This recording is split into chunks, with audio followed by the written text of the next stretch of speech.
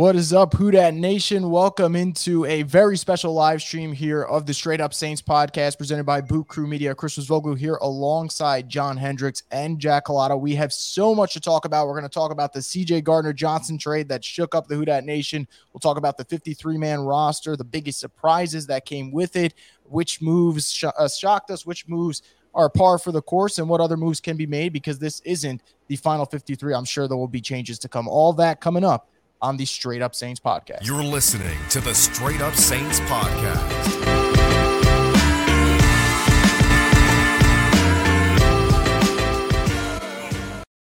As always, the Straight Up Saints podcast is presented by DraftKings Sportsbook. And with the season coming up, people can bet $5 using promo code BOOT, all capital, and get $200 in free bets instantly at DraftKings Sportsbook. It's a really good deal. And if you're a new customer, take advantage of that opportunity while it lasts. Now, guys, look, this was an interesting day. It was going to start off as us previewing, and talking about week one and the Saints roster. And instead, it turns out that, hey, we got a trade to talk about because CJ Gardner-Johnson gets moved to the Philadelphia Eagles in exchange for a 2023 fifth-round pick and the latter of the Eagles' 2 sixth-round draft picks in 2024. So the haul wasn't exactly intriguing. And I know at first when the news breaks, I think all of us basically tweeted, wow, because no one really expected that, at least on a Tuesday.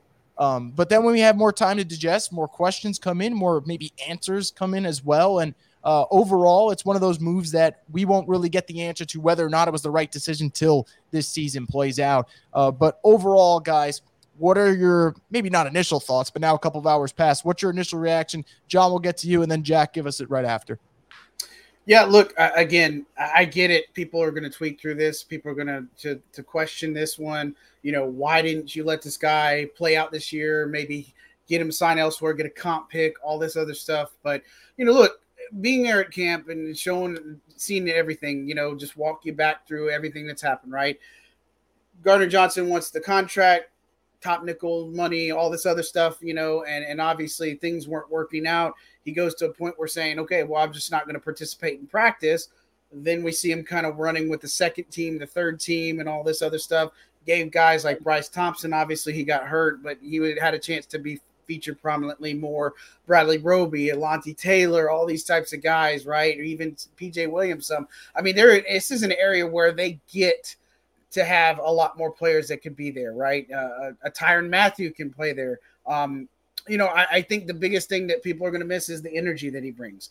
And I think that's the question and the thing that is hard to sit with right now, given that you made this move, right? And look, this guy, everything, my understanding, the contract talks were just not going to be there. The two sides were pretty far apart on them. And so, look, you make a move, get some draft capital, and look, you wish the player well. And obviously Dennis Allen said that at his press conference today that, look, a big reason why this defense changed was because of what CJ Gardner-Johnson brought to the table. And look, again, I know he's going to be missed, but at the same time, give Bradley Roby a chance, give Taylor a chance, give these guys an opportunity. I know it may not look the same, feel the same, be the same, the swagger. It's the same thing that you see with not having Quan Alexander in the mix, right? And again, having time to digest it, you understand it. I wish they could have got a better haul on the draft picks. That was my only hang up is I understand them moving the player, getting compensation. That's the only thing I don't like is that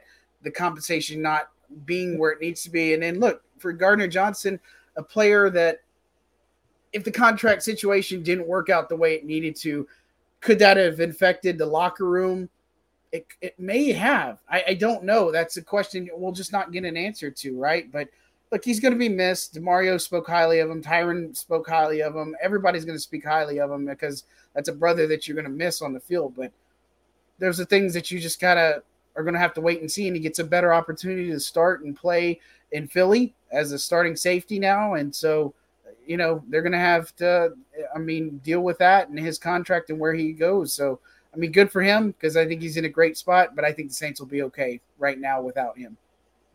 Yeah, and I would just add on to that. On paper, and I think John mentioned a lot of this, on paper, it's not the worst thing in the world, right? And I know it's hard from a Saints fan's perspective because of the passion and the electricity. We can use so many different words to talk about igniting fire, right, and bringing power and confidence and electricity. Literally, I mean, the man had electricity flowing through his veins, and that's not just on the field. That's not just him bowing up to Tom Brady in that iconic picture. That's not just him drop kicking the Falcons logo.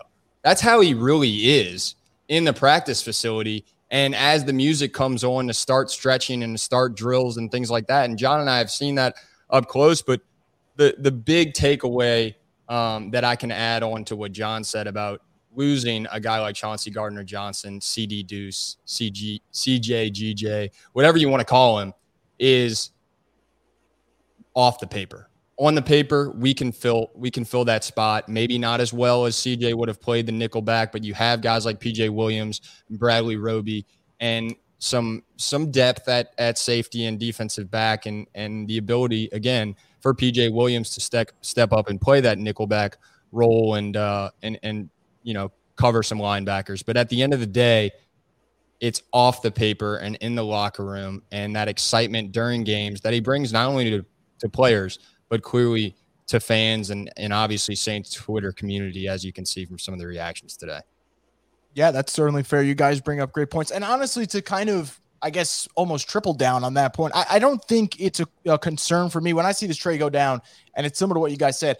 I don't think of it like, oh, man, in terms of talent, who are they replacing him with? Because I think the Saints kept Bradley Roby for a reason. And let's be real, a lot of us, when Alontae Taylor got drafted, were all questioning, is this a replacement for someone? Why do you make that move? So it's not like the Saints haven't done a good job of bringing in DBs. I would still argue that it's one of their best groups, if not their best group on the roster. You could still play Bradley Roby. You could play Alontae Taylor. You could play PJ Williams. Tyrann Mathieu has experience in the slot. They'll have options. I'm not worried about that. But what I am interested about, and for those listening, if you do have comments or questions, drop them in. We will get to them later on the show. So don't worry. You're not being neglected here. You will have your chance to shine. Here's the thing. We talk about the value, right, that you get in return. And we talk about energy and what he brings to the locker room. And, someone brought up a good point, how the team, when he wasn't on the field last year, they looked different. In your minds, for both of you, and we'll kind of flip this, Jack, I'm curious, and then John, get this one to me. I'm curious here. Would you deal with whatever maybe potential headache is going on behind the scenes or whatnot, because it's like, hey, is a 5th and 6th round pick going to do that much for me? I guess that would be the argument, right? Because we talked about the Saints and every move they've kind of made this offseason. For the most part, I would say they made it with their eyes on this season, right? You keep Jameis Winston, you get Jarvis Landry, you trade up for Olave, you bring in the Honey Badger. You don't make those moves if you don't think you can compete right now. So I still think the Saints, in their mind, and rightfully so, think they're going to compete this year. But if you think you're going to compete this year, can you argue that it would be better to keep Gardner-Johnson and try and work out whatever's going on behind the scenes over getting a 5th and 6th round pick? Or do we get to the point where the locker room stuff just can't be, an issue for a team like this, and they say, hey, let's cut bait? I'm curious as to where you guys would stand on that type of question, because that's probably the one thing me and probably a lot of people today have been battling. And I think it's clear. Great point, Chris. I think it's clear among a lot of Saints media, and I don't want to speak for John, but among the three of us, that, CJ Gardner-Johnson, we did not get the value that we would have liked from that trade.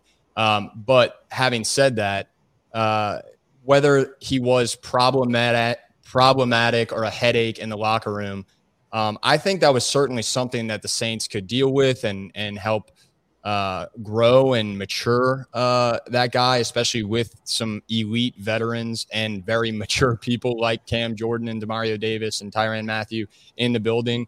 I know Tyrann Mathieu had, and I'm just speaking on what we heard in press conferences today, I know Tyrann Mathieu had an interesting look on his face, I'll say. I wouldn't say it was a happy face. I wouldn't say it was an overly sad face.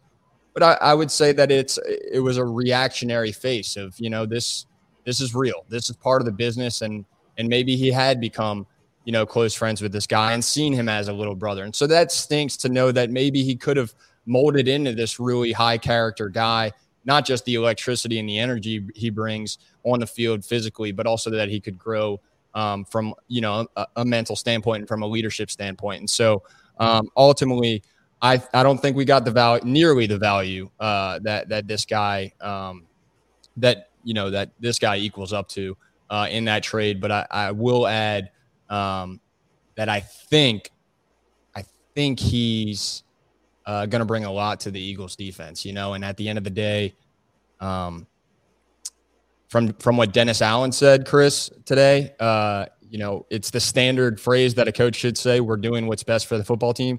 But you could even hear Dennis Allen started his press conference today with, this is a very difficult decision. And, he was a fan of C.J. Gardner-Johnson is what I've gathered. I don't think he said that word for word, but from what I gathered, he respected him as a football player.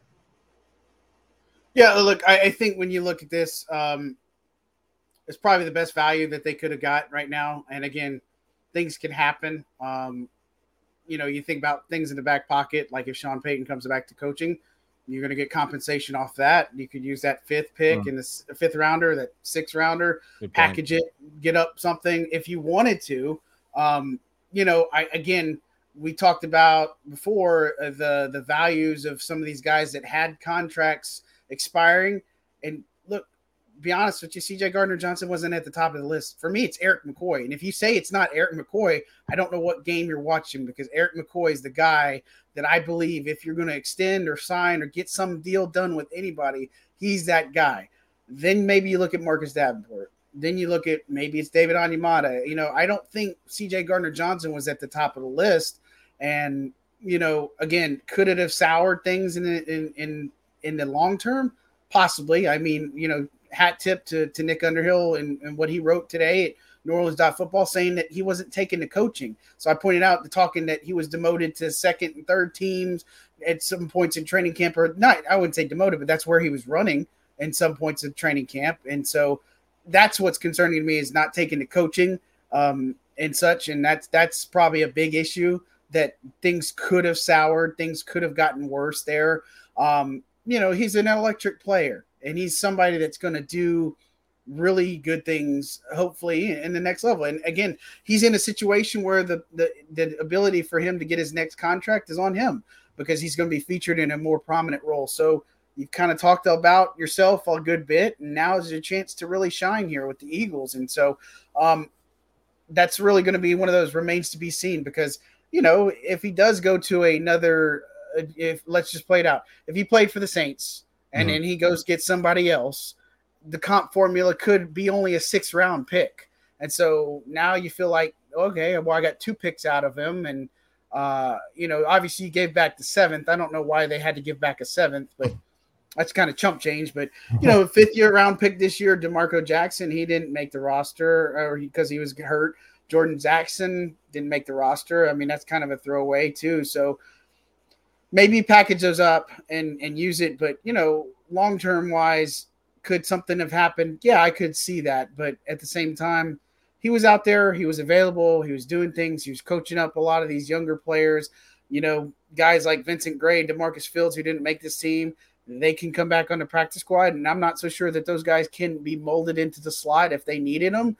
But again, you're missing the energy that he brings. And I think that's going to be the big focal point, because when he wasn't in the lineup last year, the energy was not there. They were pretty flat, if you will. And so they're going to have to find that elsewhere and produce it. And so it's a tough spot to be in. It's a tough business. Of course, you look at the final cuts. I understand some of them, but some of those are hard to do. But, I think this is a move that you look at a year later and say, did they make the best move or not? And I feel like losing a piece like that is not the worst thing that could happen to them.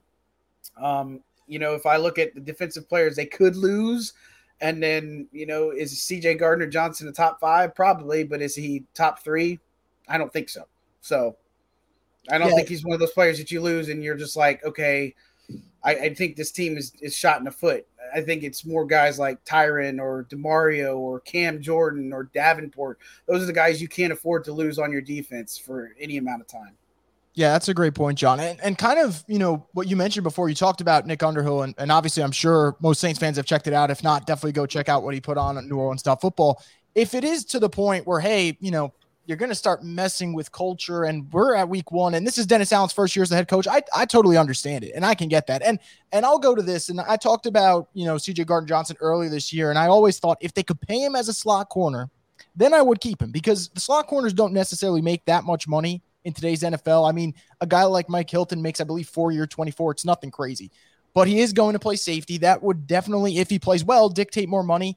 And look, I mean, Marcus Williams left. The Saints aren't afraid to put a price, and if it goes over the price, you walk, and they'll figure it out. And they've actually done a good job of being proactive because now you're not worrying about finding the replacement. They feel like they have the in-house, which makes things a lot more comfortable. We'll talk about CJ Gardner-Johnson later on in the show, so if you do have questions about him, make sure to drop it in. We'll definitely discuss. But let's get into the Saints 53-man roster. This is going to change. I mean, rosters always change, but this is kind of what we got at least for now. And I think the biggest takeaway, well, there's a few, but the main one that we'll definitely talk about for now is the wide receiver position. I mean, we all knew Michael Thomas, Chris Olave, Jarvis Landry, Deontay Hardy, they were making the thing. And I thought after the way Callaway played the last couple of games, he kind of solidified his spot. So that's not really, something that shocked us there. But the debate came down to, hey, do you keep Traquan Smith? Do you keep Kirk Merritt? Do you keep neither? What's going to be the situation? Well, Traquan Smith makes the roster.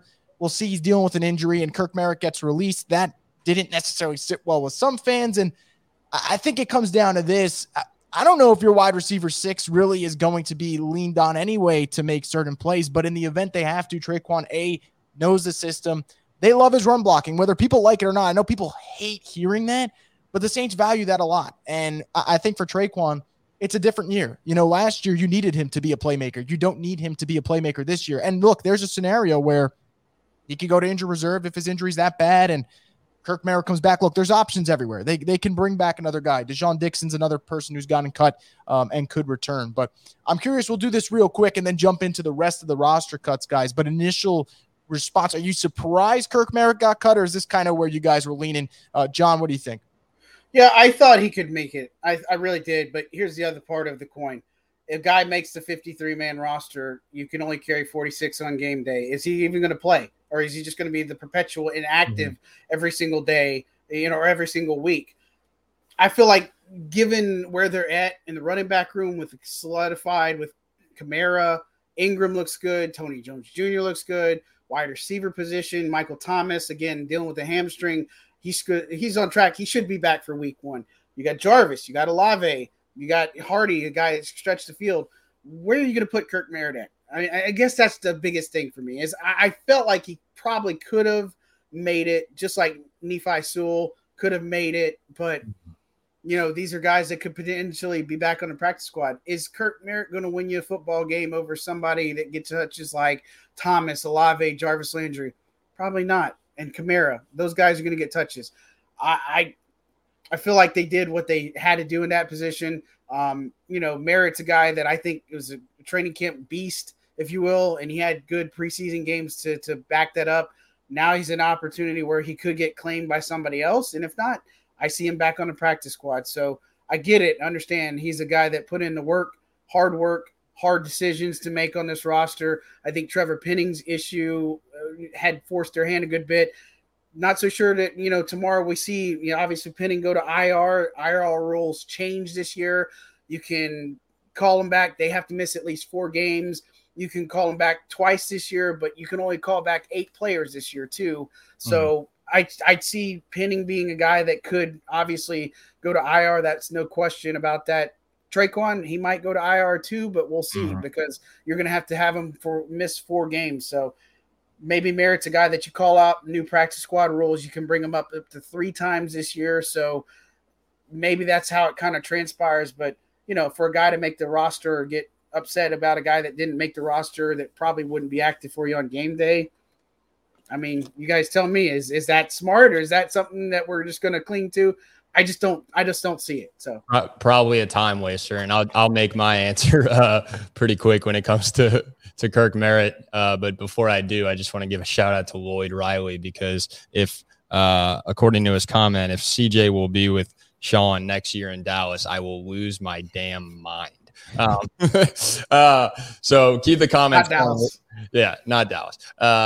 Keep the comments and the questions coming. We're going to get to those a little later as Chris continues to lead this conversation. But look, Kirk Merritt, one reason and one reason only that I'll be upset and then I'll forget about it tomorrow. I had him on my prediction and I wanted my 53-man roster prediction to be as accurate as possible. And I put him on there for the hometown bias reason, of course, obviously a kid who thrived in high school at Destrehan and had I think he had a really good training camp. I really do. And again, you've said this before on your podcast, Chris. You can have a great training camp. You can even stand out. But if the numbers don't fall the right way, it's just a time that, hey, you might have a better opportunity somewhere else for a better team that's not as stacked at this position group. And so would it be great to have Kirk Merritt, a hometown guy, on the team? Yes. Will we see him again playing for an NFL team and making a 53-man roster? I hope so, and I believe so, and I wish him all the best. Yeah, and to that point, Jack, that you mentioned, if this was last year, he probably makes the roster, but this is a totally different wide receiver room, and which is good. I mean, this is great because you watch the preseason finale and we're seeing drives where it's a pass to Olave, a pass to Jarvis Landry. We're like, okay, these are playmaking wide receivers that you need if you're going to compete. So all in all, it's fine. It stinks because you're rooting for a guy like Kirk Merritt, but I hope he lands on his feet. I think he will. Now, other moves that were made, some of the big names, Ian Book getting released, Taco Charlton, John Bostic, Eric Wilson was another big one. Lucas Kroll has been kind of a fan favorite, more so because people like saying Kroll the Conqueror, but not really, completely surprised that he did get released there. Look, I think that would be a great nickname. If he ends up getting big, I mean, he's got to start trademarking that. But, out of all those names, I'd say, Ian Book's a big one, although we're not surprised that he got cut, just more so a big name. And the Saints do have Dalton, Jameis, and Taysom as your emergency quarterback if needed. Something that did surprise people, though, I would say is kind of the way the linebacker room was handled, right? Hansen gets released, Bostic gets released, Sewell gets released, and Zach Baun makes the roster. Are you guys surprised that ended up happening? I'm one of those people that, don't get me wrong, I'm on Twitter most of the day, so I know, and I'm going through what fans are looking at, and they are very surprised. And Zach Baun's such an interesting case because I know the talent's there. It's just trying to figure out what's going on. But at least from my eye, just watching the preseason, I didn't see enough to say, okay, he's definitely on the 53-man roster. Doesn't mean he doesn't deserve to be, but you guys are there every day. You guys are watching practices. Did you guys see enough in practice to say it makes sense for him to be on the 53? John, what do you think? I mean, they love him on special teams. That's what I could tell you. And so right now, the way the linebacker room is shaped out, here's what everybody's got to remember. So Eric Wilson, John Bostic are vested veterans. So when you're formulating a practice squad, you can have 16 players. 6 of those can be veterans. There is no waiver period for these guys. So guys like Lucas Kroll, Ian Book, Dejon Dixon, all these rookies and stuff, there is a waiver process. So if the Jaguars wanted to claim all 4 of those guys, they have number 1 waiver priority. They could claim them all if they wanted to. The Saints, I think, are 18th, if I'm not mistaken, as far as where they're at in the waiver processing period. So they could put waivers on some of these guys too. But if they clear waivers, then they're free game to return to the practice squad. And so veterans like Nick Martin, I think they would be back on the practice squad, no problem. Guys like Eric Wilson, practice squad, no problem. I think you float guys like Baun, they could potentially be a waiver processing guy. That's somebody that may pick them up, right? And so I think those are the numbers. I was a little bit – the only concerning part I had was keeping Nick Vannett. I don't think he did anything in the training camp process to warrant a roster spot. I've heard obviously things that they might have tried to trade him. That could still be on the table. That was probably more of a surprise to me, but it's also not because, you ask Dennis Allen, Taysom Hill's not where he needs to be at tight end yet. And so those are things that we got to keep in mind for this roster and the way it's made up. Nephi Sewell, again, he's a guy that looked good throughout the process. He came on late, but you look at the Chargers game, he had moments to make the roster. I mean, he makes some of those tackles, he's on the roster. He didn't make them. I mean, and I feel that this may be a good thing for Pete Werner and where he's at. We'll have to see how it works out. I think Wilson is a guy that absolutely would be brought back on the practice squad. But, some of these guys, Ian Book, just couldn't put it together. Things like that just happen. And I said it plenty on my roster predictions, is just the way it looked at is that he was playing for a spot on the practice squad, and that's kind of where he's at. He just didn't do enough to make the final roster. Taysom Hill could take those roster spot or those snaps at quarterback in emergency situations if they needed to. I talked to you, Chris. Lewis Kidd was my dark horse. I think that only helped him out when Trevor Penny got hurt. So he gets in. I think that's not surprising to me, but I don't think there's too many shock and awes there because they love Baun on special teams. They love those guys.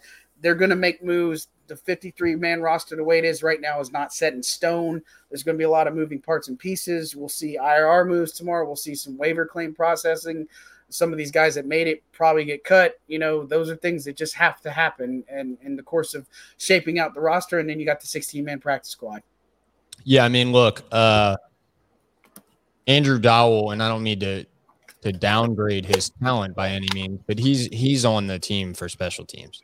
And so then if you take him out of the equation, you're looking at the linebackers who are confirmed to make the team as of right now. And again, we all know, as John explained very well, anything can happen with practice squad. We know only 46 can dress out and play.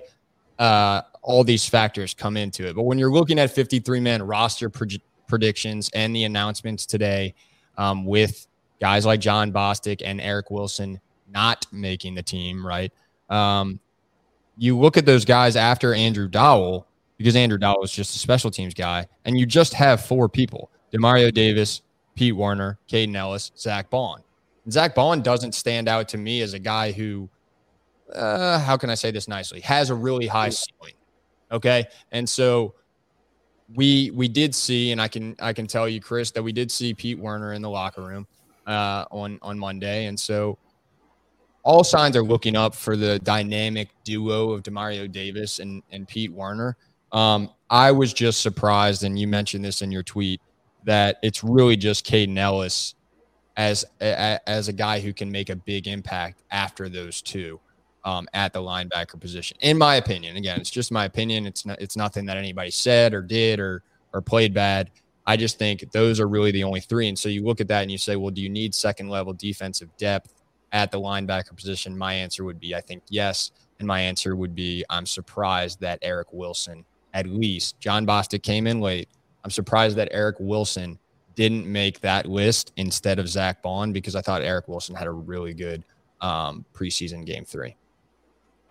Yeah, all interesting points. And before we get into questions from people listening, and for those listening right now, if you have more questions, drop them in. We'll get to them in about 2-3 minutes. Real quick, guys, if we'll go around the horn here. If you could take, let's say, 1 to 2 players that got cut by the Saints and you feel like, hey, I would love to secure them on the practice squad, who would they be for you and why? John, go first. Jack, let us know right after. Yep. Man, put me on the spot there. I think the only ones, if you look at the extra safeties, maybe Daniel Sorensen was a guy that I was like, it made it. I knew Justin Evans was a guy that I if he didn't make the roster, I know, and even hearing Mickey talk during the broadcast, is that he's making it tough on them. Maybe a Sorensen make the practice squad, and a Vanette. Those are the 2 that made the roster. I feel like maybe you could have put them on the practice squad, but those are veterans in the way that things roll on it. But I feel like Lewis Kidd was a smart play on this one. I don't think there's really too many surprises here. Book is a guy that may come back on the practice squad, but then there's a lot of quarterbacks released. Guys like Tony Jefferson, a safety, is a veteran right now that is going to be available. That's a guy that a lot of people are going to look at. Marlon Mack is another one. People were talking about Kirk Merritt. You put a Marlon Mack or a Sony Michel on the roster, I'll take them over Kirk Merritt. I'm just saying, if you're looking at an upgrade at running back, I think Mack in particular is somebody. So those are things that happen throughout the course of the season, and there's so many players that get released and moved at this time. But just a couple off the top of my head if you're putting me on the spot. Well, I'll put it this way. Are there any of the youngsters that got cut by the Saints? Dejon Dixon. Oh, the ones. Yeah, I probably missed Dixon for sure. I think Dejon Dixon is one. I think DeMarcus Fields is another one that will come back on the practice squad. I think as far as, other ones I'm trying to think of because the whole brain jello on it. I think Dixon is one. Fields is the other. Then you look at other guys. Sewell is another one I think is coming back on the practice squad, but Merritt's would be another one too. So I think those are several that probably will. I'm sorry. I was going off a tangent that people that could have been cut that might have came back in the practice squad. It's been a long day, long week, all that fun stuff. So just I need my medicine. Jack, what about you? Is there young coffee too? So is the question guys who made the team? No. So is there someone who got cut by the Saints that you'd say, hey, if they could get him on the practice squad, you feel maybe not comfortable and say, oh, you want them to play and you need them to play during the regular season, but there is that comfortability like, hey, they could maybe develop over time, like a Dixon, like an Abram Smith, who's kind of yeah. No, I got you. So John actually gave me a friendly jab today in the media room when I asked him about Lewis Kidd, because while I knew the name, I didn't, it's kind of like when people say, who is Olamide Zaccheaus, or however you say his name, the wide receiver for the Falcons. Like when he first came into the picture, when the Falcons had no wide receivers, it's like, who the hell is this guy?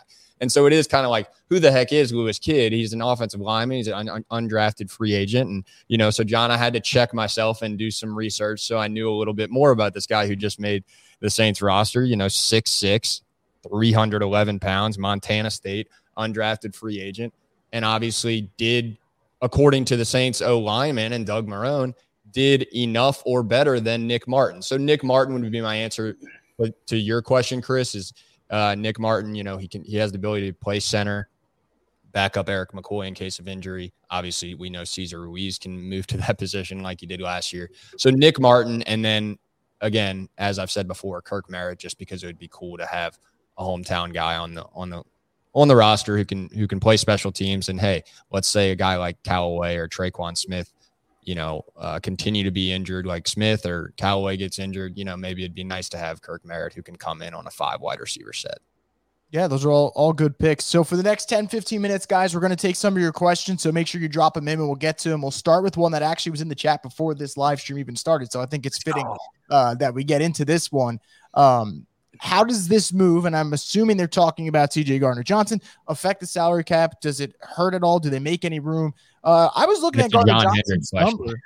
Yeah, I'm going to swing this to John, but I was looking at Gardner-Johnson's contract. I think it was only like $2.5 million for the year. So does this really move the needle in terms of salary cap space? My guess would be no.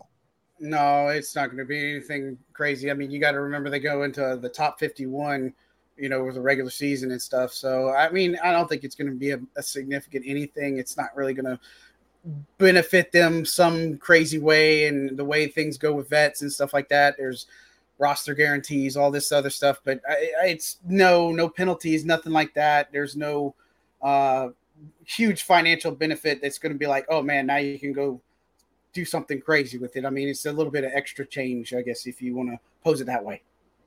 Yeah, certainly. It doesn't seem like that, it's going to move the needle there. I can't see how this would change much, but this is an interesting question. Does CJ Gardner-Johnson get traded if Sean Payton's still the head coach? My guess for this, and I'm sure we're all probably in agreement. Look, if it's the same situation, I don't know if the coach affects that much, right? Sean Payton and Mickey Loomis were very close. I'm sure they still are close. If they feel like it was the right move today with Dennis Allen, I wouldn't be that surprised if they felt it would be the right move with Sean Payton. Am I wrong for thinking that? No, I would agree. Jimmy Graham got traded, and Jimmy was loved by everybody. These things happen. I just never say never, and I think Sean still would have been in a position. Love the player, but you understand what happens. But, I still think it could have happened if Sean was here. Yeah, I think the minute Jimmy Graham got traded back then is when, growing up, I was like, okay, anyone could get traded at any moment. Just be prepared. It's a business for a reason. But this one's more for you two for sure. So let me know, answer this question for them. Who's taking left tackle snaps this week? I know you guys both reported Hurst was back, Landon Young's back. What's kind of been the situation at left tackle? Today was Landon Young. James Hurst is around. So they weren't in pads or anything like that. They're just kind of in sweats. I mean, it's kind of casual and stuff, but Young was taking some left tackle reps. And going back real quick, not to go on a tangent because we're kind of, playing rapid fire, but something about Lewis Kidd. I talked to him after the Packers game. So everybody's got to remember he played a lot of interior. He didn't switch to left tackle until his last year at Montana State, played 15 games for him there. He can play inside. He can play outside. They've been using him more at right tackle. He can play left tackle if they really needed him to, but he's a guy that when you look at versatility, offensive lineman, he plays a lot of positions. So he's a guy that, I think put on my radar that I really think can evolve. And I think I might even told you, Chris, he reminds me a lot of Senio Kelemete when they had him. And just a guy that'll play wherever he can. He's got to work a little bit on his pass pro, but, he's self-aware and he's really taken to a lot of coaching. I thought he's had a really strong camp, and I'm not surprised he's made this team. I think one thing's certain. John Hendricks is a big fan of the kid. I mean, only UDFA to make the team, right? So, I mean, this is last year they didn't have any UDFAs that made the team. So he breaks a streak, and it's an offensive lineman that they need. Yeah, and as far as left tackle go, I'll just add to this. I mean, John answered who is taking snaps. Obviously, Landon Young, as we all know and hope. James Hurst is the starter at left tackle, and as we all know, and hope for a quick recovery for Trevor Penning. We've all spoken about his development and how that takes a hit. Is his progress and his development is taking a small pause. And Cesar Ruiz said today, Chris, he told us, he's tough. And he earned a lot of respect from the O-line room that he kept playing through that injury before it, became evident that he needed to be, taken off the field. Yeah, I mean, Trevor Penning, it hurts, was developing well. We'll see if he comes back, but we'll see. Landon Young and Hurst, we'll see if they can hold down the fort. This one seems like a resounding no, but do we think MT will get put on IR? I think we could all be in agreement here. It should be a no. It seems like a minor hamstring injury. Should be ready for week one. I mean, he should be ready for week one. Here's what you got to remember. The guy was rehabbing for the ankle, and the way he was going so hard, I don't think it's a surprise that his hamstring might have come up as a flare because of how hard he was going. I mean, this guy hasn't really played that kind of high-level football in a long time, so I don't think it's an issue. And with Matt Rhea around, I'm not worried. He's going to be in the lineup week one. Yeah, I agree. He'll be ready. Yeah, and so fans probably shouldn't be panicking too much there. This is actually a really good question that people were talking about, and I think this will continue to be discussion. The Saints cutting as many linebackers as they did, I think people thought maybe at least one of Sewell, Wilson, or Hansen makes this roster. But look, we talked about it before. This is going to be a very Demario Davis, Pete Werner dependent team. And if one of them goes down, we're going to hear about Quan Alexander and why the Saints didn't bring him back and what happened there. So overall, guys, are you surprised that many linebackers got cut? I guess we'll kind of phrase it that way. I'll take that one first because I'm just really passionate about and Dennis Allen said this on Monday. He said, this week's so difficult because you see how hard these guys work. And you know that every one of them wants to make the team, even if it is the practice squad, right? I mean, John said it perfectly when he said Nephi Sewell his goal was to make the practice squad. I mean, put that into perspective when you look at jobs and workforce in general. His goal wasn't even to make the 53-man roster. And so we hope that he can be on that step away, that waiting room, if you will, that is the practice squad. But I was really surprised. And I said it earlier and I'll say it again. John Bostic and Eric Wilson stuck out to me as guys who could be in that linebacker room. And if you take Bostic out because he came a little late to the picture, then I really think Eric Wilson could have been that guy. I do like Chase Hansen. I like both him and Sewell, but at the end of the day, of the three you listed, Mac Oxford, I think Eric Wilson could be on this roster and should be, but he's not. Yeah, I'm not surprised about Hansen. I mean, he came back, had the flash, then he got hurt. He just wasn't around. You got to be available. I mean, that's a big deal. Sewell, again, I had him on my final 53, but again, the Chargers game, that was just before the Chargers game. If he makes those tackles, he doesn't miss them. If he gets those, I think he was on. That's a tough one. Eric Wilson's the one to me, I feel like, but I understand that this is a guy that you say, okay, we're going to cut you, but I understand that we want to bring you back. We got to make some other roster moves. I think he busted his tail whole camp. I think he would be a starter with Demario Davis if Pete Werner is out. So they believe a lot in Caden Ellis, and he's done a lot of growing up this year. He's more of your Sam guy. He has worked a lot on different things. He's a great run stopper, does a lot of different things for this team, and special as opposed to just, special teams. But I think Wilson would be the guy that absolutely would be back. Sewell has got to pass through waivers. I think he plays extremely passionate, and he's just a smaller guy that plays with, plays his heart out. And so Wilson was the only real big surprise. I thought he would have made this team. And to your point really quickly, Chris, I just wanted to say the Quan Alexander talk, I think that's if, to John's point, if Caden Ellis doesn't step up in that role, and if we don't somehow get Eric Wilson back, or a guy like Eric Wilson who can make an impact if Pete Werner goes down, then the Quan Alexander conversation is kind of warranted, from the Saints fan base. It is okay to, I think, say, damn, maybe we shouldn't have gotten rid of Quan Alexander. But again, you got to work with what you have. And I just think what we had was a good guy and a good backup in Eric Wilson. So that stinks. Yeah, look, trust me, the Quan Alexander thing will be a conversation amongst Saints Twitter, I would say, for the whole season. And it's understandable. This is a hometown favorite, so I understand why. Now, this isn't more so linebacker. Yeah, look, it's going to be a thing. This isn't more so do we think this is going to happen, but I guess we'll pose it as a hypothetical. Would you guys be intrigued by the idea of the Saints maybe looking at a guy like O.J. Howard, who was cut, does have athleticism, does know the NFC South well, does also know Jameis Winston well? We're not going to say if this is happening because the Saints did keep 4 tight ends on their roster, but do you guys be intrigued by this idea? I would. Yeah, go ahead, John. I would. I mean, I do believe that Juwan Johnson's made a huge leap. I think Adam Troughton's made a huge leap this year. Taysom Hill, that's the only question mark I have, is just being that DA said I don't think he's totally ready just yet. Nick Vannett, I think you could get some more upside, but again, he was cut for a reason. This is what we got to remember with some of these guys. They were cut for reasons. I like the fact that when Jameis was in Tampa, that O.J. Howard and Cameron Brate were a top pair. You know, I think they at least do their due diligence, and this is where the scouting player personnel, this is where it all comes in. So, you know, look, never say never. I think Kroll is a guy that you could develop, but, you know, do you want him or do you want O.J. Howard? Because I don't think you're going to get both. My answer is a little different than John's, and I might take some backlash for this, but I am a big believer in Taysom Hill. I think a guy who comes from the quarterback room and makes that sacrifice to play tight end, I think he can be – I mean, again, I'm going to get some backlash. I think he can be a top tight end in the NFL this year. And I say that because, you know, he wasn't prepared to come in at quarterback last season. He won a couple games. He's never been prepared for the role that Sean Payton has thrown at him since he got here.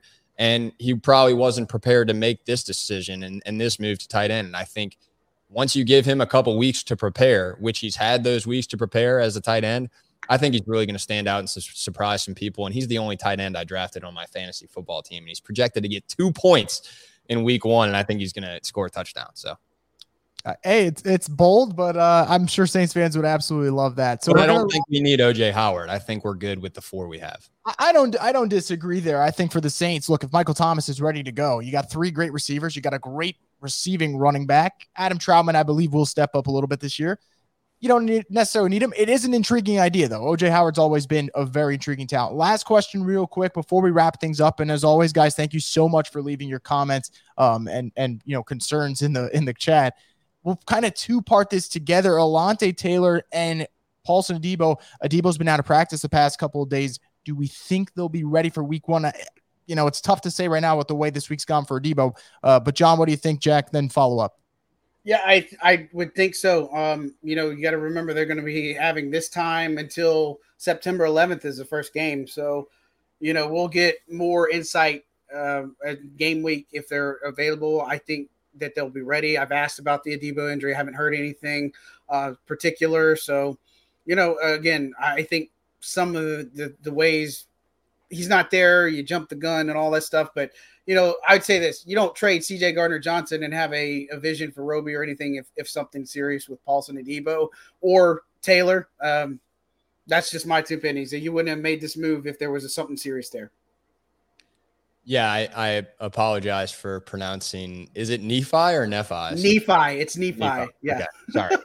I butcher that name all the time. Look, I'll get it right if I ever have to say it. Well, I said Nephi until it was actually Eric Wilson who told us it was pronounced Nephi. We had been saying it Nephi the whole time, but it is Nephi. Right. Nephi, right? Like it's not, and to put it here, it says instead of, you look at penne, it's penne, like penne pasta, not penny Sewell. So yeah. That's kind of how I remember. Well, Sharif Ishak of WDSU said, my Nephi hurts today. You know, so that's how he remembers how to say it. Because if your knee hurts, that's how you say it, Nephi. Okay, but anyway, to that question, I love these comments, by the way. They're great, and they keep us going. They mean a lot to us when y'all smash that like button for Boot Crew Media. So, look, on the Adebo thing, I think he's going to be a standout player, and I'm not too worried about the injury. So that's my short answer. Yeah, look, I think, if he's in there, we'll be fine. It'll be an interesting thing. Now, before we wrap it up, I just want to actually not answer a question, but someone said, "Are you guys bringing drinks for this podcast?" Because Gardner Johnson, we're not, but it doesn't hurt to always get sponsors in. So enjoy some Maker's Mark responsibly if you guys want today. But that's going to do it for us here on this edition of the Straight Up Saints podcast. John, Jack, thank you so much for joining. It's been a blast talking football with you guys. And for everyone that left comments, thank you so much. With the season coming up, we're going to have live shows way more often, especially before and after each Saints game. It's going to be a really, really fun season. We'll see what happens, but enjoy the rest of your Tuesday night, everyone, and stay tuned for Boot Crew Media and Straight Up Saints for more content and the place and destination for the Who Dat Nation. Thanks, guys. You're listening to the Straight Up Saints podcast.